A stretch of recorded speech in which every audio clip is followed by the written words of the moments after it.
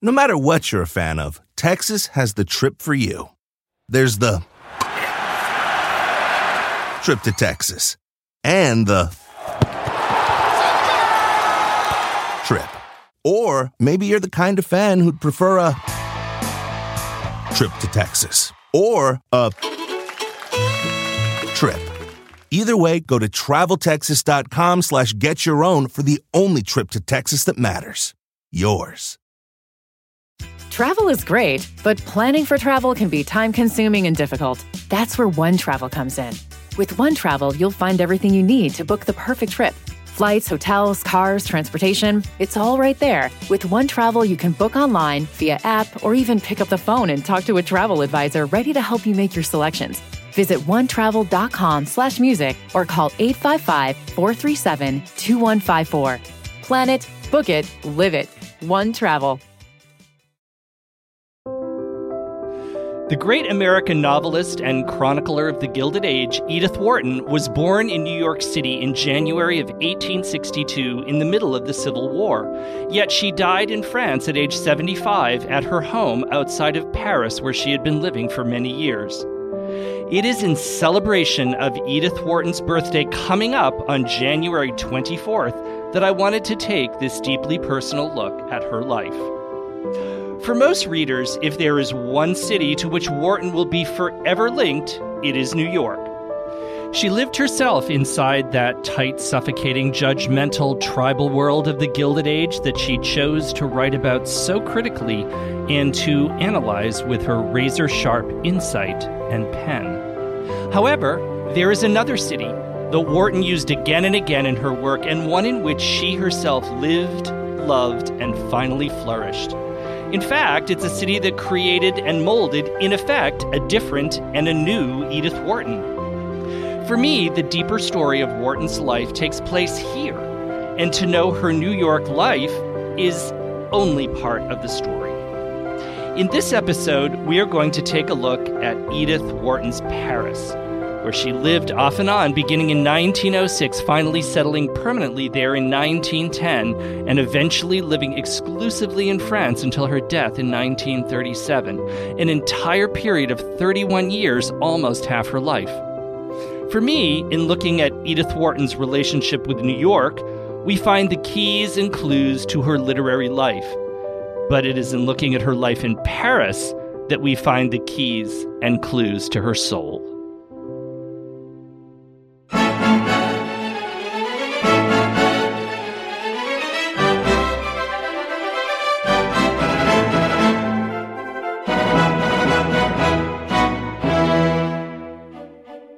Hello, I'm Carl Raymond, the host of the Gilded Gentleman History Podcast, where we take a journey into the world's light and dark of America's Gilded Age, France's Belle Époque, and England's late Victorian and Edwardian eras.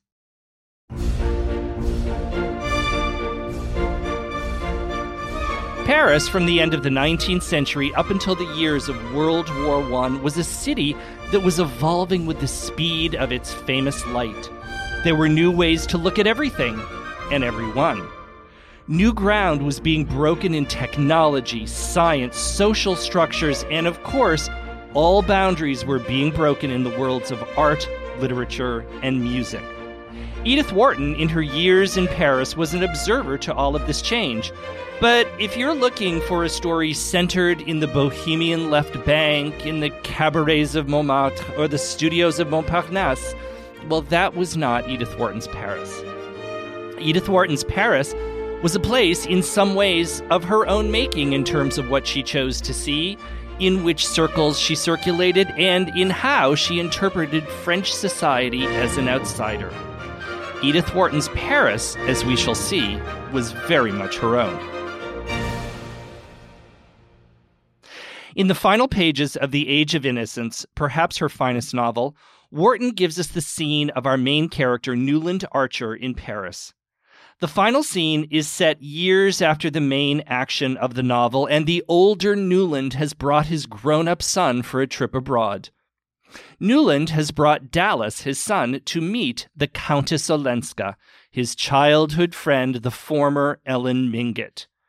Newland had fallen in love with Ellen so many years before, however, was unable to marry or even pursue his love for her given the societal restrictions, as well as the fact of his own impending marriage to someone else.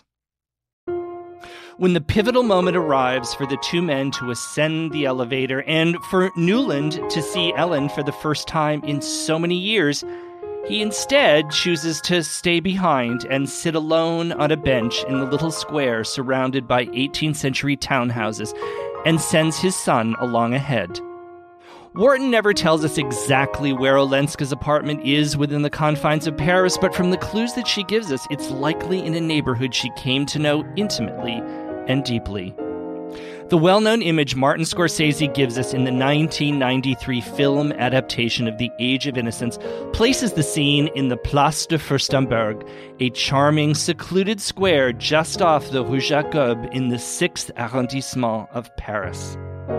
He sat for a long time on the bench in the thickening dusk, his eyes never turning from the balcony. At length, a light shone through the window, and a moment later a manservant came out on the balcony, drew up the awnings, and closed the shutters. At that, as if it had been the signal he waited for, Newland Archer got up slowly and walked back alone to his hotel. While Wharton shows herself in a number of characters that she draws throughout her fiction, to me there is no other so closely resembling her than that of Ellen Olenska. And in that heavily symbolic moment on the final page of The Age of Innocence, we know that Edith Wharton, like Ellen Olenska, has closed the window on what was once her American life.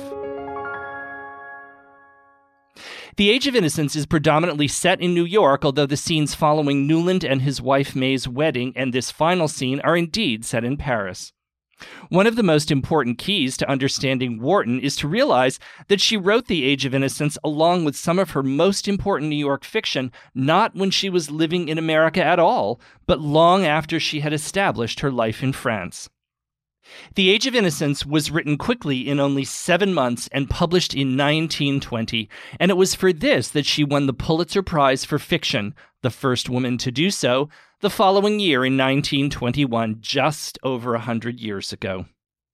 The bulk of Wharton's later work is indeed a look back in not only the world of New York in the 1870s as she knew it as a child, but a backward glance, as she called it, at a world that had long gone and by this point nearly vanished forever. Why did Wharton, towards the end of her life, she was to live another 17 years after all, why did she turn her final gaze back to New York from her vantage point in France? If you take anything away from this episode, it is my hope that you will begin to see and understand why.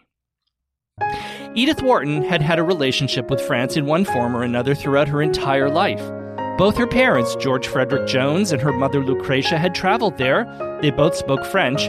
Her father died in France on an extended trip in 1882, and her mother moved to Paris following his death to live, and she died there herself in 1901. Both of Wharton's brothers as well ultimately relocated to Paris.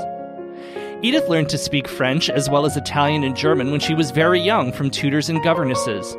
From a young age, she was a passionate reader of the French classics from the 17th and 18th centuries, including the plays of Racine and Corneille. It was actually said that her spoken French was a bit old-fashioned in style, and there was a little bit of an American accent, and that overall she spoke perfectly à la Louis XIV.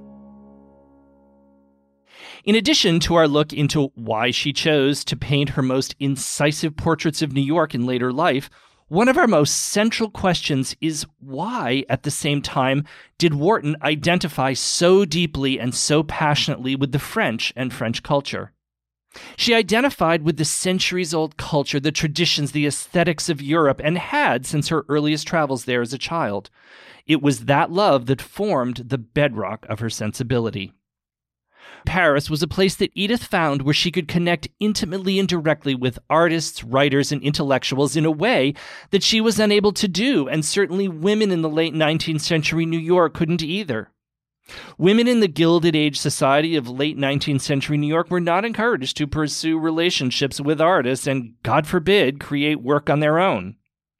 Furthermore, French culture, as she notes in her memoir, simply couldn't exist without great literature, and thus she was validated, not diminished as those from her old Fifth Avenue world would have been. Paris and France became worlds where she could rebuild her life after her emotionally draining and deeply unsettling marriage and divorce from her husband Teddy in 1913, a defining and pivotal event in her life.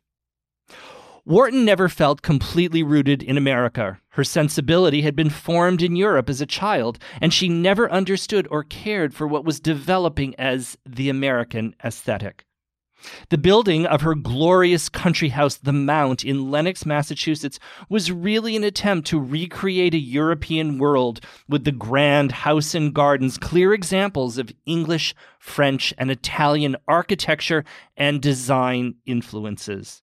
Eventually, she traded it all for a life in Paris and the real thing, with its sense of continuity with the traditions and cultures of the past 500 years, just a few steps away in any direction from her door. After completing The Age of Innocence, Edith Wharton continued to look back and recreate the world of long-ago New York. Her perspective had been dramatically changed after experiencing World War I and its severe physical, mental, and moral destruction. She experienced this firsthand, and she looked back somewhat wistfully and nostalgically at a world she once knew with some sort of rules and moral order in place. What she saw in the immediate world around her following the war was a once beautiful world that had crumbled and was now unsteady and uncertain. The 1920s brought the publication of works such as Old New York, a collection of 4 novellas spanning the years from the 1840s, the world of her parents, to the 1870s when she herself was a child. She wrote her own highly selective memoir, A Backward Glance, in 1934, just 3 years before she died, and her final novel, The Buccaneers, set between New York and London, was left unfinished at her death and posthumously published. The Buccaneers told the story of several of New York society's million-dollar princesses who married European aristocrats. Wharton, to the end, debated, discussed, and captured the nuances and irreconcilable differences between European and American culture. But just exactly what was the Paris that Edith Wharton knew? Paris, in the glittering years of the Second Empire between 1850 and 1870, was a lush, sophisticated world full of style and drama, ruled by the court of Napoleon III and his gracious, glamorous Empress Eugénie. The destruction of the Franco-Prussian War in 1871 wiped that world away, and toward the end of the century, under a new republic, a new Paris emerged. It was truly a city of light. It's the period that we all love of the Impressionists, the great modern musical genius of Debussy and Ravel, the literary works of Gide, also Cocteau and Marcel Proust. Paris, the city, as well as Wharton, the writer, were both evolving into new and extraordinary entities. When I talk about Wharton, one of the points I like to make early on is that when Edith was 4 years old, her parents left New York and took her to Europe. American funds had devalued following the Civil War, and it was more economical for wealthy families to rent their New York properties and decamp to Europe. Edith and her family were in Europe for 6 years, between her ages of 4 and 10. They traveled between Italy, Spain, Germany, and France. What's important is that it was here and during this period that Wharton's entire sensibility and worldview were formed. In her memoir, A Backward Glance, she recounts one of her earliest memories from those years in Paris, the image of an elegant Empress Eugénie with her young son riding down the Champs-Élysées with a colorful, elegant complement of officers on horseback. Upon returning to New York when she was 10 years old, she again recounts in A Backward Glance her impressions of New York following the beauty and culture of Europe. One of my most depressing impressions of my childhood is my recollection of the intolerable ugliness of New York, of its untended streets and narrow houses so lacking in external dignity, crammed with smug and suffocating upholstery. How could I understand the people who had seen Rome and Seville, Paris and London, and who could come back to live contentedly between Washington Square and Central Park? She goes on to further characterize what she saw as, I quote, "this little low-studded rectangular New York, cursed with its chocolate-colored coating of the most hideous stone ever quarried, a cramped horizontal gridiron of a town without towers, porticos, fountains, or perspectives, hidebound in its deadly uniformity of mean ugliness." That passage says it all. For Edith Wharton, there was no turning back. Edith Newbold Jones married Edward Robbins Wharton in 1885 in New York, and they based their life in Newport with a regular schedule of trips to Europe. Edith was a cosmopolitan and made 66 trips across the Atlantic in her lifetime. Henry James called her the great pendulum that swung back and forth across the Atlantic. Paris became most particularly important to Edith Wharton in the spring of 1906. She and Teddy had spent the past Christmas at Biltmore in North Carolina, the home of the George Vanderbilts. Edith was now a literary star. The House of Mirth had been published that fall of 1905, and it had made her an overnight literary success and household name. Well over 100,000 copies were sold in its first year of publication.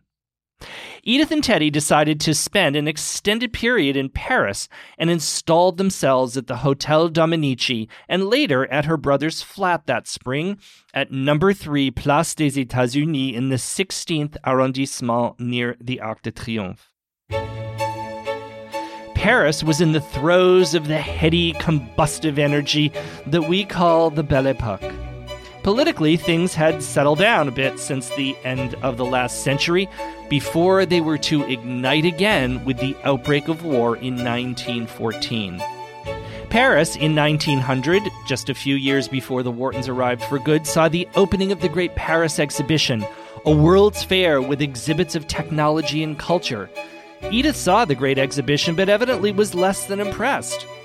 The city was now dominated by the steel girders of La Tour Eiffel that she and Teddy had also seen on previous trips to Paris in the 1890s. Art was moving on from the Impressionists to the moderns with Cézanne, Picasso, Matisse, and Gauguin all creating work. And even though she was getting older, the extraordinary Sarah Bernhardt still ruled the stage. The dance world was taken by Isadora Duncan, whom Wharton saw dance at a private salon and liked very much, and by the revolutionary Ballet Russe, which she also saw, including the debut of the young Nijinsky. Paris seemed filled with a sense of adventure and discovery.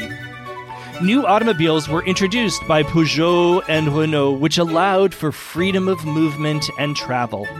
Paris's famous Metropolitan Underground allowed Parisians further access to travel around the city as it opened up for the Great Exposition of 1900. The city had long ago been transformed by Baron Haussmann in the years preceding the 1870s from a medieval city into an enormous stage set of grand boulevards, enormous parks like the Bois de Boulogne, and the wide sidewalks for cafes and restaurants to allow their clientele to spill out of their doors. Paris was designed to be a city where the action took place on the street, and by the early years of the 20th century, that's exactly where the party really was. After this exciting spring in 1906, where they got an extended taste of life in Paris, Edith and Teddy returned to the Mount for the summer. Yet Paris called once again, and early the following year they returned to make an even more permanent attempt at life in the city. In the winter of 1907, Edith chose to rent the apartment of the George Vanderbilts, their Biltmore friends. They sailed in early January and were set up by her 45th birthday on January 24th. The Vanderbilts' apartment at 58 Rue de Varenne was located in a select and exclusive section of Paris, the 7th arrondissement, known to all Parisians as the Faubourg Saint-Germain. The simplest translation of faubourg is suburb, and in a sense, that's how it grew. In the 1600s, it was agricultural countryside, but by mid-century, a few townhouses began to be built. At the time of Edith's entrance into the faubourg, there were many members and descendants of the aristocratic old guard still living in their ancestral homes, perhaps a bit worse for financial wear, yet closely guarding and clinging to the rules and traditions of their ancient lineage and ancestry. The streets of the faubourg today contain much of the architecture of the 17th and 18th century with imposing facades, giving little inclination of the lives and seductions that once occurred behind their walls. The classic faubourg townhouse has a severe and formal facade to the street, a large entrance doorway large enough to accommodate carriages, of course, and an inner courtyard. The apartments are reached through internal stairways off the inner courts. Much like a dowager who only gives a glimpse of herself behind her fan, the salons of the faubourg were well protected behind fortress-like walls. When Edith and Teddy moved into the Vanderbilts at 58 Rue de Varenne, Edith found herself directly in the middle, both physically and psychologically, of the faubourg. The French aristocracy, not dissimilarly to the closed tribes of Gilded Age New York, was shut off from any newcomers, at least to their inner sanctum. However, Edith was lucky. It has been noted that the Vanderbilt apartment came with its connections, an attached social circle of wealthy Americans that were often in Paris. In these early years of the 20th century, Paris was awash with the newly moneyed Americans anxious to buy up whatever Paris had on offer. And in fact, there were so many that Paris, it's been written, was called by a few cynics Newport on the Seine. Edith wasn't particularly interested in them. In fact, it was most of them from whom she sought to escape. The keys to Wharton's welcome in Paris and her chance to penetrate certain levels of French society were two. One, she was arriving in Paris as a tremendously successful American writer. France admired women who wrote, and who, of course, could be marginalized and looked down upon back in New York. In fact, one of her first tasks when she arrived in Paris was to find a Parisian publisher for a French translation of The House of Mirth. The second, and above all, most important factor in all of this was her association and friendship with the French novelist and playwright Paul Bourget. Edith met Bourget years before when she and Teddy were living in Newport following their marriage. Bourget and his wife Minnie had come to America to observe American life and to write articles that became his fairly pejorative assessment of Gilded Age life called Outre-mer, overseas. Edith had invited him to dine at her Newport home, Land's End. She had been interested in some of his essays, and here she had a true French intellectual and writer with whom she could talk endlessly about ideas and the craft of writing. Even though it was years before she herself transitioned to France, it seems that perhaps the seeds for establishing an existence there that truly fed her soul were sown right here. The politics and differences in the Wharton-Bourget friendship could be an episode unto themselves. They respected each other's writing styles, although there were certainly areas of politics where they most certainly did not agree. It was a result of Bourget's position as a member of the venerated Académie Française and his reputation as a conservative writer that paved the way for Edith's own introductions into the salons and drawing rooms of the Faubourg.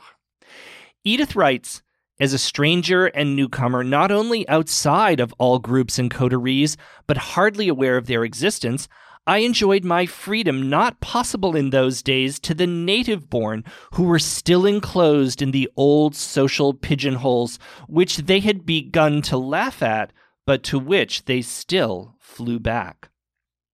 One of the most important things in that passage is that Wharton confirms herself as an outsider, a foreigner in her French world. She loved the country, but she never became a French citizen. She chose to remain the observer, the writer, with just a step or two of distance, always from her subjects. One of the things that deeply attracted Edith to French culture and civilization was its centuries-old traditions and practices, and nowhere was that still in existence as much as among the lingering aristocracy of the faubourg. The rule was simple. One met others when one was invited to a salon. And knowing the right people was key to securing an invitation to a salon. The practice of hosting a salon was an Italian invention that went back to the 16th century and became wildly popular and further refined in France in the 17th and 18th centuries. The idea of a salon was a gathering, usually a weekly reception, but often a dinner for a free exchange of ideas. But if you were invited, it was essential that you presented yourself as witty, charming, educated, informed, and endlessly fascinating. As a dear French friend of mine so clearly said to me, you absolutely had to sing for your supper. And with that, I'm going to take a short break, and I'll be back with a deeper look into the salons of the Faubourg Saint-Germain as we continue our story. To celebrate Edith Wharton's birthday later this month, please join me, Carl Raymond, host of the Gilded Gentleman History Podcast, for a very special virtual webinar, The Private World of Edith Wharton. This 90-minute exploration via Zoom will be an intimate look at her life through her homes in New York, Newport, Lenox, Massachusetts, and ultimately in Paris. The webinar, with an audience Q&A to follow, will be accompanied by modern as well as rare and vintage archival images. Join me on Tuesday, January 24th, Edith Wharton's actual birthday, at 7 p.m. Eastern Standard Time for this special virtual event. And not to worry, if you can't join us live, ticket buyers will receive a recording of the event, which will be live for 3 days. To join us, please visit thegildedgentleman.com and click on the Events tab for the link to buy tickets.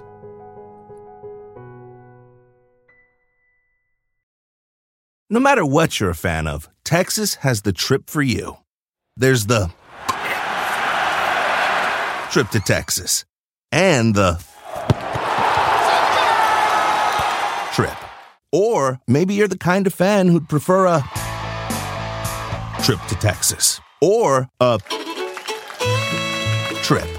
Either way, go to traveltexas.com/getyourOwn for the only trip to Texas that matters. Yours. Travel is great, but planning for travel can be time-consuming and difficult. That's where One Travel comes in.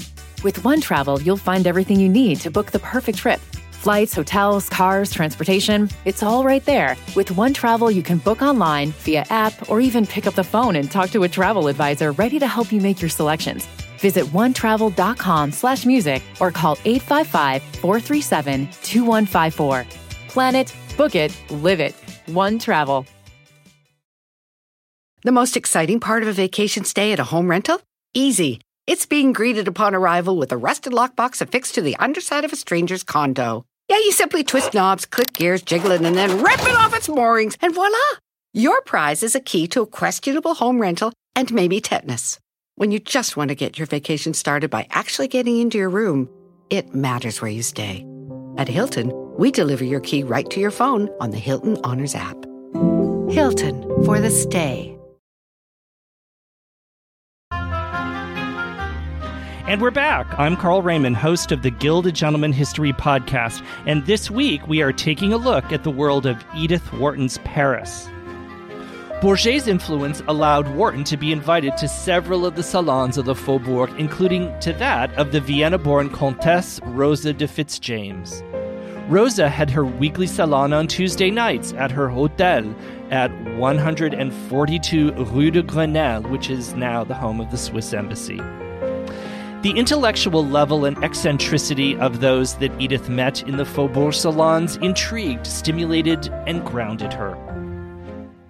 André Gide became a friend, although it's unclear if Wharton was aware of Gide's other inclinations. She called him a mass of quivering susceptibilities, but he is so charming, one ends by not minding.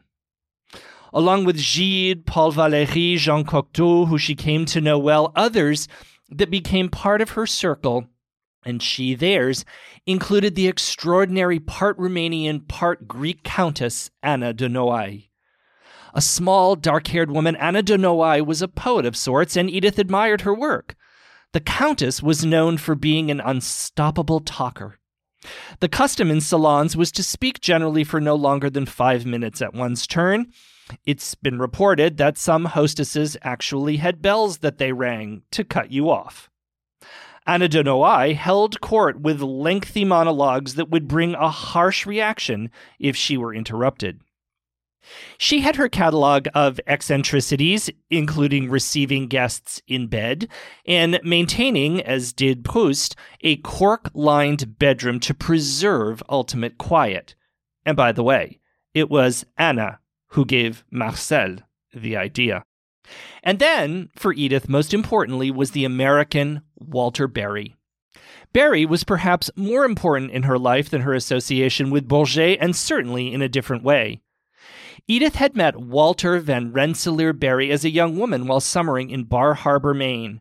He was tall, elegant, extremely well-educated, and handsome. His intellect almost perfectly matched hers. It's long been surmised that perhaps Berry would have once proposed marriage to the young Edith, yet the moment never seems to have arrived, and instead they developed a most deep and strong friendship. Now that Berry, too, was living in Paris, he provided a stabilizing influence and source of consistent support for her. The Parisian upper-crust social world, called the gratin by the French, toward which Edith was inching ever more closely, was the domain of another writer with whom it's fascinating to draw some parallels, and that was Marcel Proust. Strangely, perhaps, Edith and Proust never met, although they came so incredibly close to each other with their friends and contacts. Walter Berry, for example, was a great friend of Proust's. Although she could have, she chose not to ask for an introduction or pursue the elusive Marcel. She held off. Neither Henry James nor I ever met Proust. The meeting could have been easily arranged, for he was the friend of some of my most intimate friends. I did not know then how ill he already was. At the time, even, his intimates scarcely guessed it. And to be told that the only people who interested him were dukes and duchesses, and the only place to find him was at the Ritz at midnight, put me off. Well, that said, she was a passionate follower of his 7-volume masterpiece as it was published, À la recherche de temps perdu. And she made extensive notes and underlinings and markings in her own personal copies.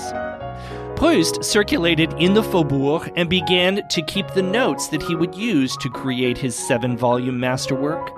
Nonetheless, the dukes, comtesses, vicomtesses that both Wharton and Proust met were fashioned into characters in both their works. Edith first used Paris as a setting early on in her short story The Lamp of Psyche, published in 1895. The first major work which she set in Paris and in which she really began to dissect the moral, mores, and cultural differences between America and France was her novella Madame de Trême, which was published in 1907. I think of this quite short novella as perhaps a sketch for what was to become her much lengthier and ambitious The Custom of the Country, which she began in 1908 and was published in 1913. Madame de Trême is set in the Faubourg and involves the desire of a young American man to marry his childhood sweetheart, who has instead married a French aristocrat and found a disappointing and destructive marriage. Another work she began in 1906, just as she arrived and began her longer and longer stays in Paris, was her classic and possibly her most read work, Ethan Frome. Frome is set, of course, in New England. It's set in a stark village in western Massachusetts, and it's based on a true-life sledding accident. Despite its popularity as a brilliant example of Wharton's powers as a writer, the story behind the story is important here. Edith began to write Frome when she was here in Paris, and her first draft was written in French. She wanted to refine her French and see if she could sustain a full-length work in the language. Despite the fact that she began it in 1906, she revised it, It was then completed in English, and it was published in 1912. Teddy Wharton, Edith's husband, began to show signs of what we could now consider bipolar disorder as early as 1902, just as they were moving into the Mount. Mood swings, episodes of violent outbursts, and general emotional instability plagued him off and on with increasing occurrences. Edith did what she could to care for him. On a more intimate level, it is surmised that the marriage since its beginning was sexually remote and unfulfilling. All of this set the stage for a relationship that was to define the years of 1907 to 1910 for Edith Wharton in Paris, and that was an extramarital secret affair. And Paris, of course, was the perfect place for a secret affair. Behind the imposing walls of the faubourg or in the secluded parks and ancient villages circling Paris, lovers, including Edith, could be assured of discretion and protection. It was in the spring of 1907 at the salon of Rosa de Fitzjames that Edith Wharton was introduced to the American journalist Morton Fullerton. Edith was intrigued from the beginning, but she admitted in a letter to her friend Sally Norton that she found him mysterious. And mysterious he certainly was. By the time they met, Morton Fullerton had had several homosexual affairs, circulated in the London circles as a friend of Oscar Wilde, tangled with a blackmailing mistress, and a divorced wife. Despite their closeness, it's unclear how much Wharton knew of his past. It's such an important relationship that I devoted an entire episode to explaining it. I encourage you to listen to my previous episode, A Sprig of Witch Hazel, Edith Wharton's Secret Affair, for a more in-depth look at the details and repercussions of the Morton-Fullerton affair. By 1910, the affair with Fullerton had run its course. Fullerton becoming more and more unreliable despite Wharton's passionate letters and expressed frustrations. Fullerton became predictably scarce for a number of years, but they remained peripheral friends into the 1920s. Edith turned to him for support during the last and tremendously emotional period surrounding her divorce to Teddy. Coinciding with the slowing of her affair with Morton, Edith wanted a permanent address in Paris, and she took 53 Rue de Varenne, just down the street from the Vanderbilt apartment, and moved in time for her 48th birthday. Teddy's mental condition worsened over the next couple of years and put a tremendous strain on their relationship. Unable to find effective treatment or perhaps even an accurate diagnosis, Teddy's frustration and behavior became more erratic, occasionally violent, and involved infidelity and increased alcoholism. As much as she resisted divorce, Edith realized that it was her only possibility for her to move forward.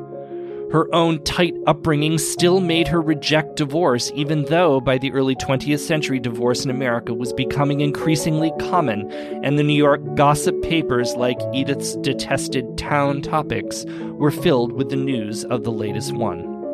Edith divorced Teddy Wharton in 1913 in France and through the French court system.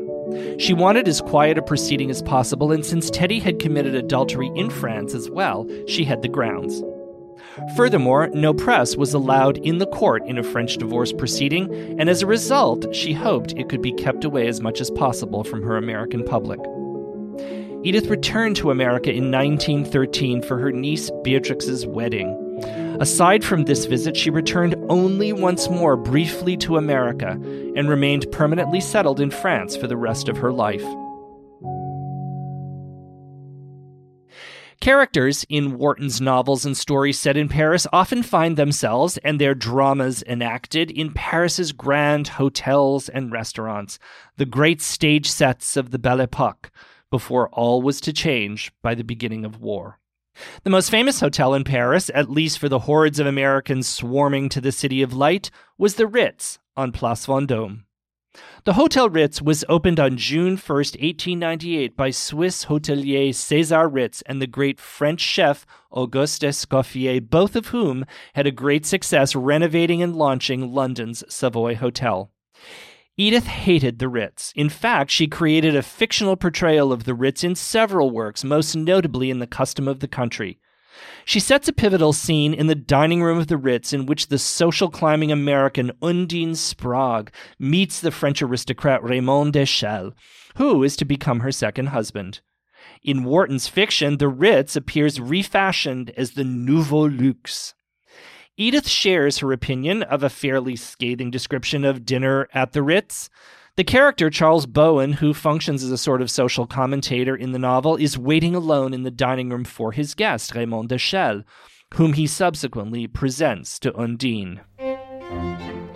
The dining room of the Nouveau Luxe was at its fullest, and having contracted on the garden side through the stress of weather, had even overflowed to the farther end of the long hall beyond, so that Bowen, from his corner, surveyed the seemingly endless perspective of plumed and jeweled heads, of shoulders bare or black-coated, encircling the close-packed tables.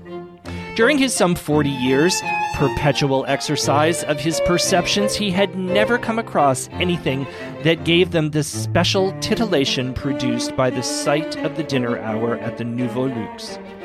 The same sense of putting his hand on human nature's passion for the factitious, its incorrigible habit of imitating the imitation. The hotel that Edith Wharton did love and had a deep fondness for was over on the Place de la Concorde at the base of the Champs-Élysées, and that was the Hôtel Crillon.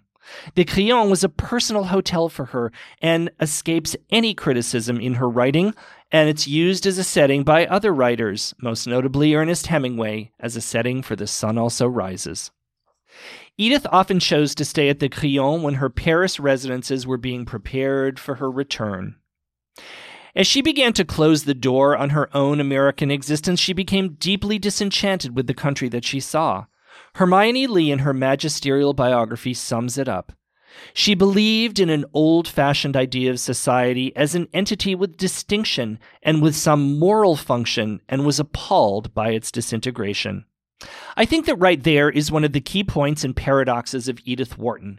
As much as she wanted and needed to escape the rigidity of the New York society she once knew, and was so sharply critical of all of its damaging and destructive natures, there was somewhere in it all a kind of moral order that she never stopped searching to maintain.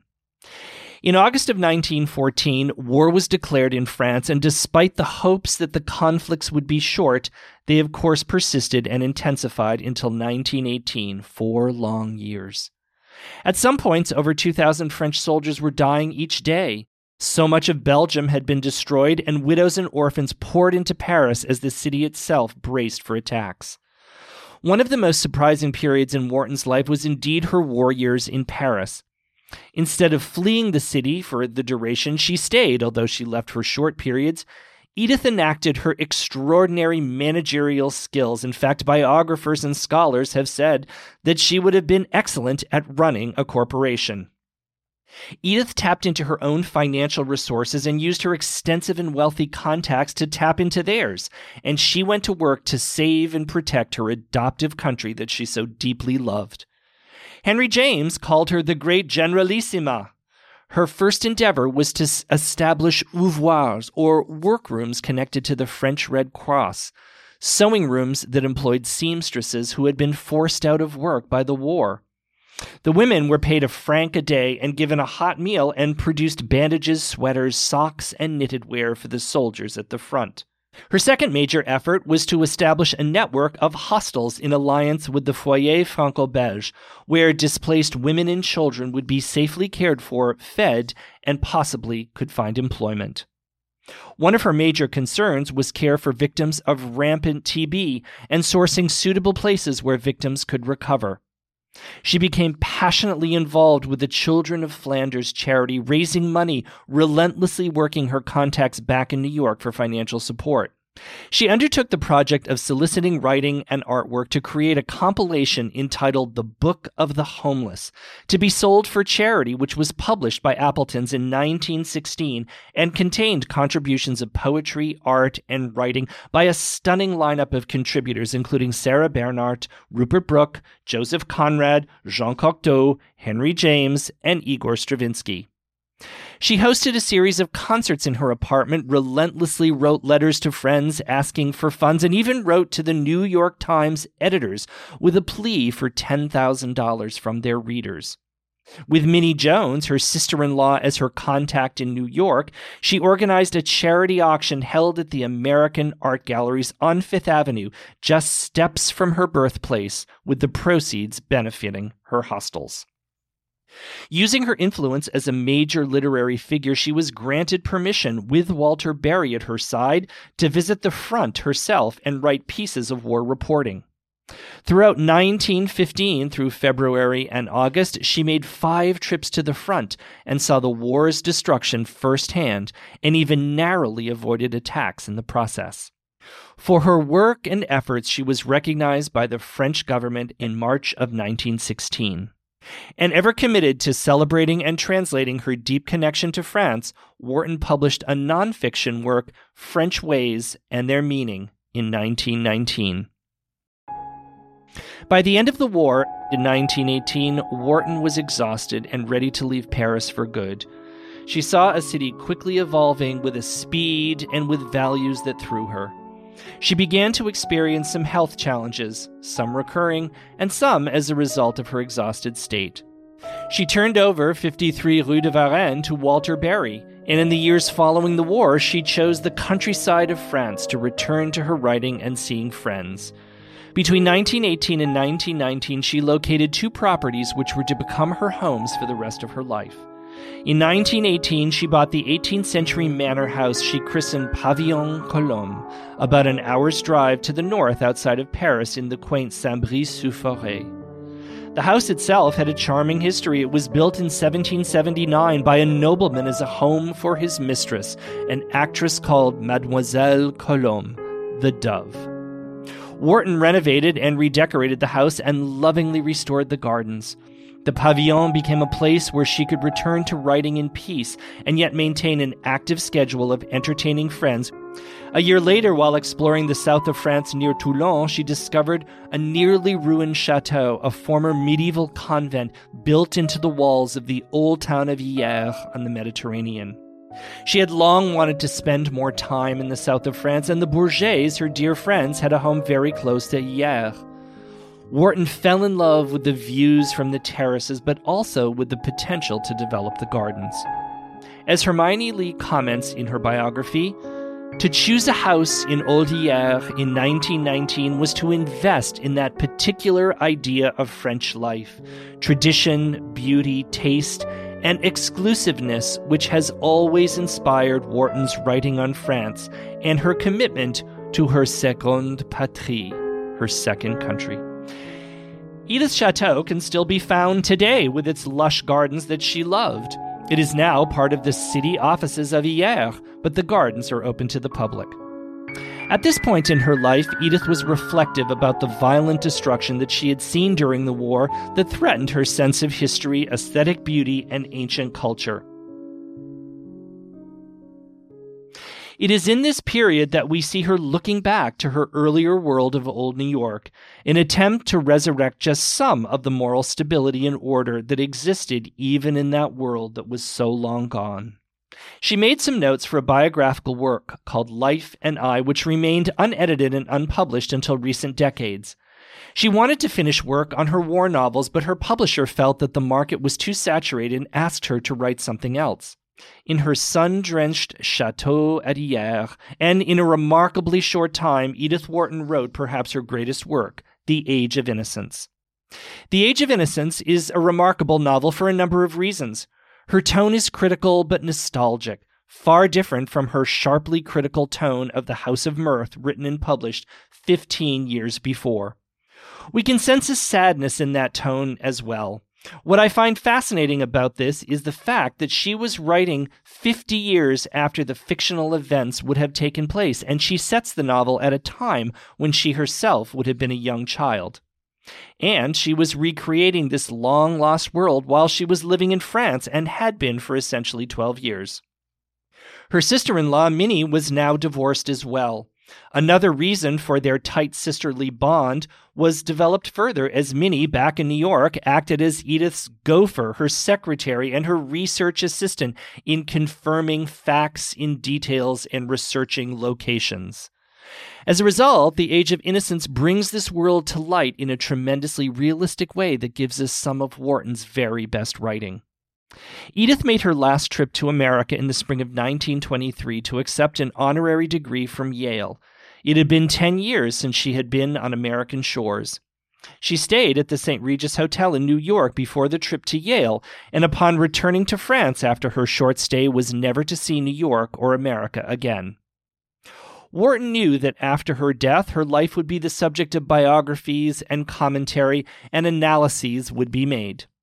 She made her attempt to have her own say in writing her own memoir, A Backward Glance, published in 1934. It's important to note that by the early 1930s, following the American stock market crash, that Edith's earning, mostly from her writing now, had dropped dramatically, and the publication of an autobiographical work was an additional attempt to shore up the coffers. I do recommend a reading of A Backward Glance with a great deal of awareness. It's charming, it's occasionally self-deprecating, and there are certainly insights. But it's clearly the work of a writer absolutely in control of what she tells you and what she doesn't. There is no mention of the Morton-Fullerton affair whatsoever, nor are there many details of her struggles with Teddy. It is by no means a confessional tale.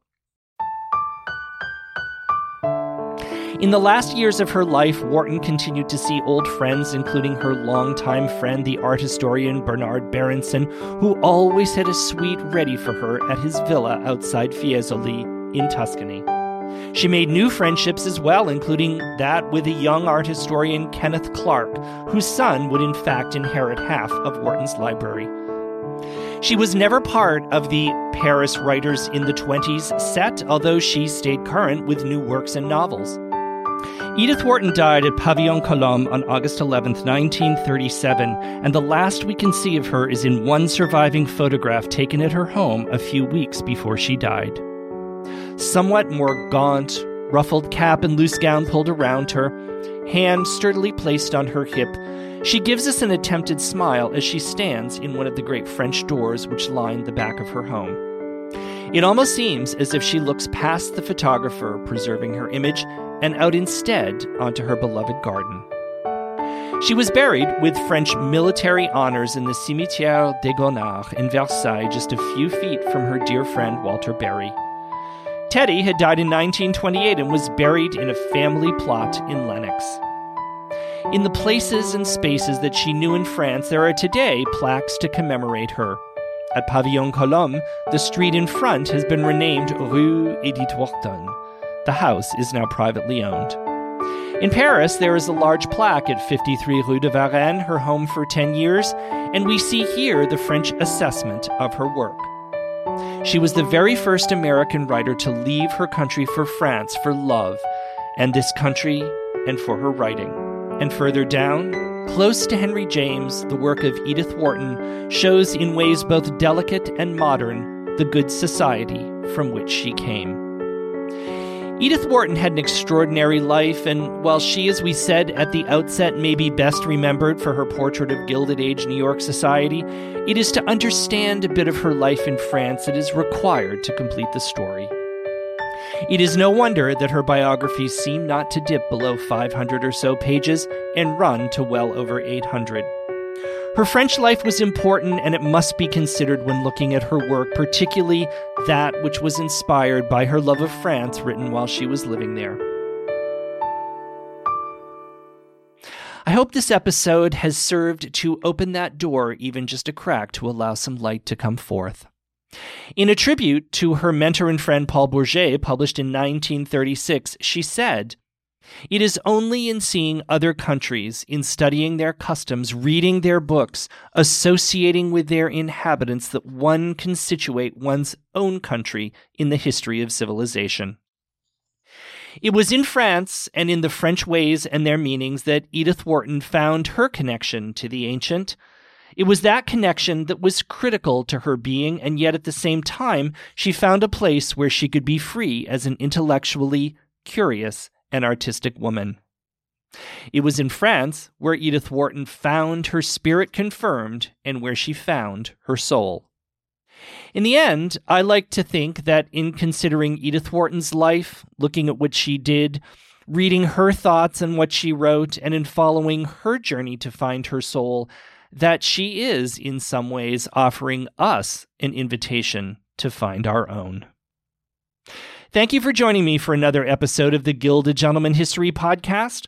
The Gilded Gentleman is produced by Bowery Boys Media, and this episode was edited and produced by Kieran Gannon. I invite you, my listeners, to become a patron of the show on patreon.com/thegildedgentleman. Your support helps me with the research costs, studio rentals, production costs, and allows me to be able to research, write, and record the show. I couldn't do it without you. In addition, patrons have access to bonus content and special announcements and invitations to live and virtual events. I'll see you soon. After all, what's life without a little glint of gold?